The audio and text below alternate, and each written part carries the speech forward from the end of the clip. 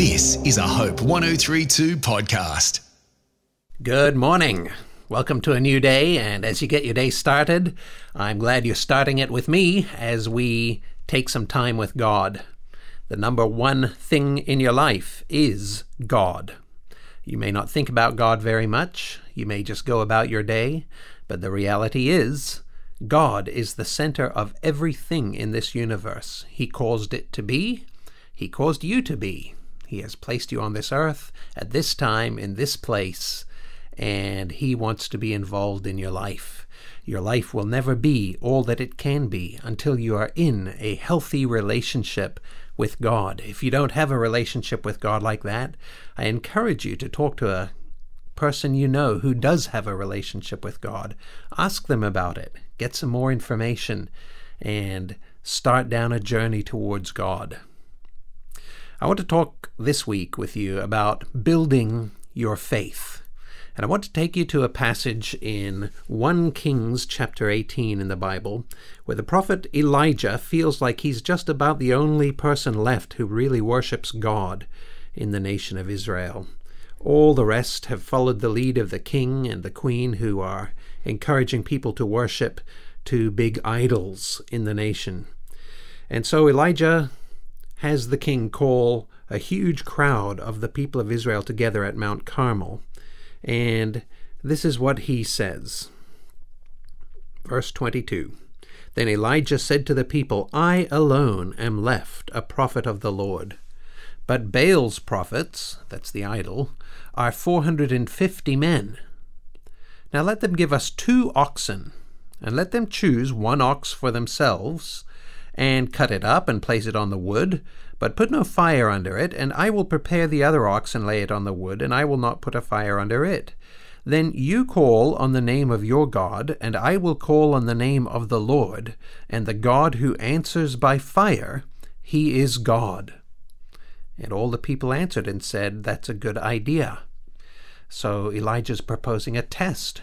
Which God is the real God? Because there can be only one real God.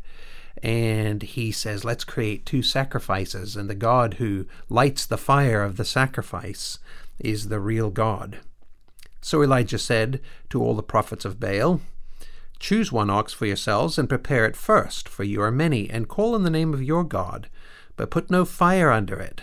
Then they took the ox which was given them, and they prepared it, and called on the name of Baal from morning until noon, saying, O Baal, hear us.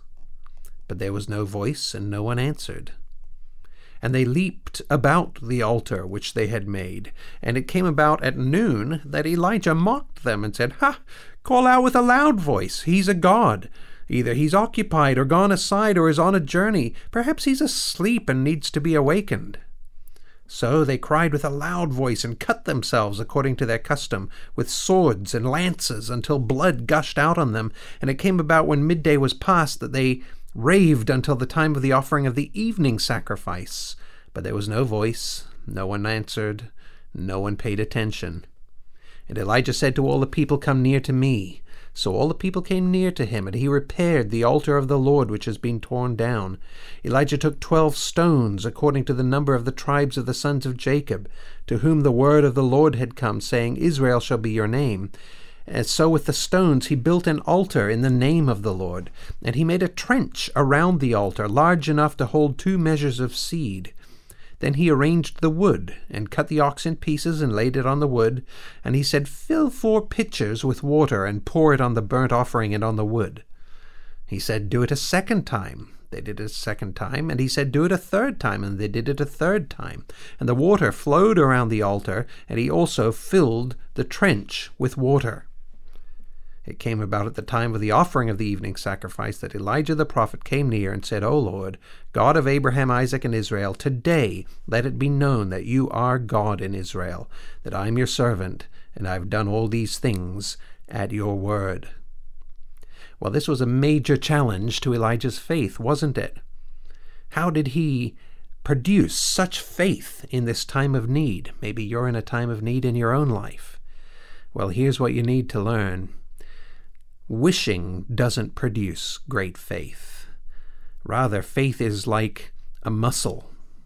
You don't get faith and leave it sitting on the shelf. It's not some rescue remedy that you pull out only when things are desperate.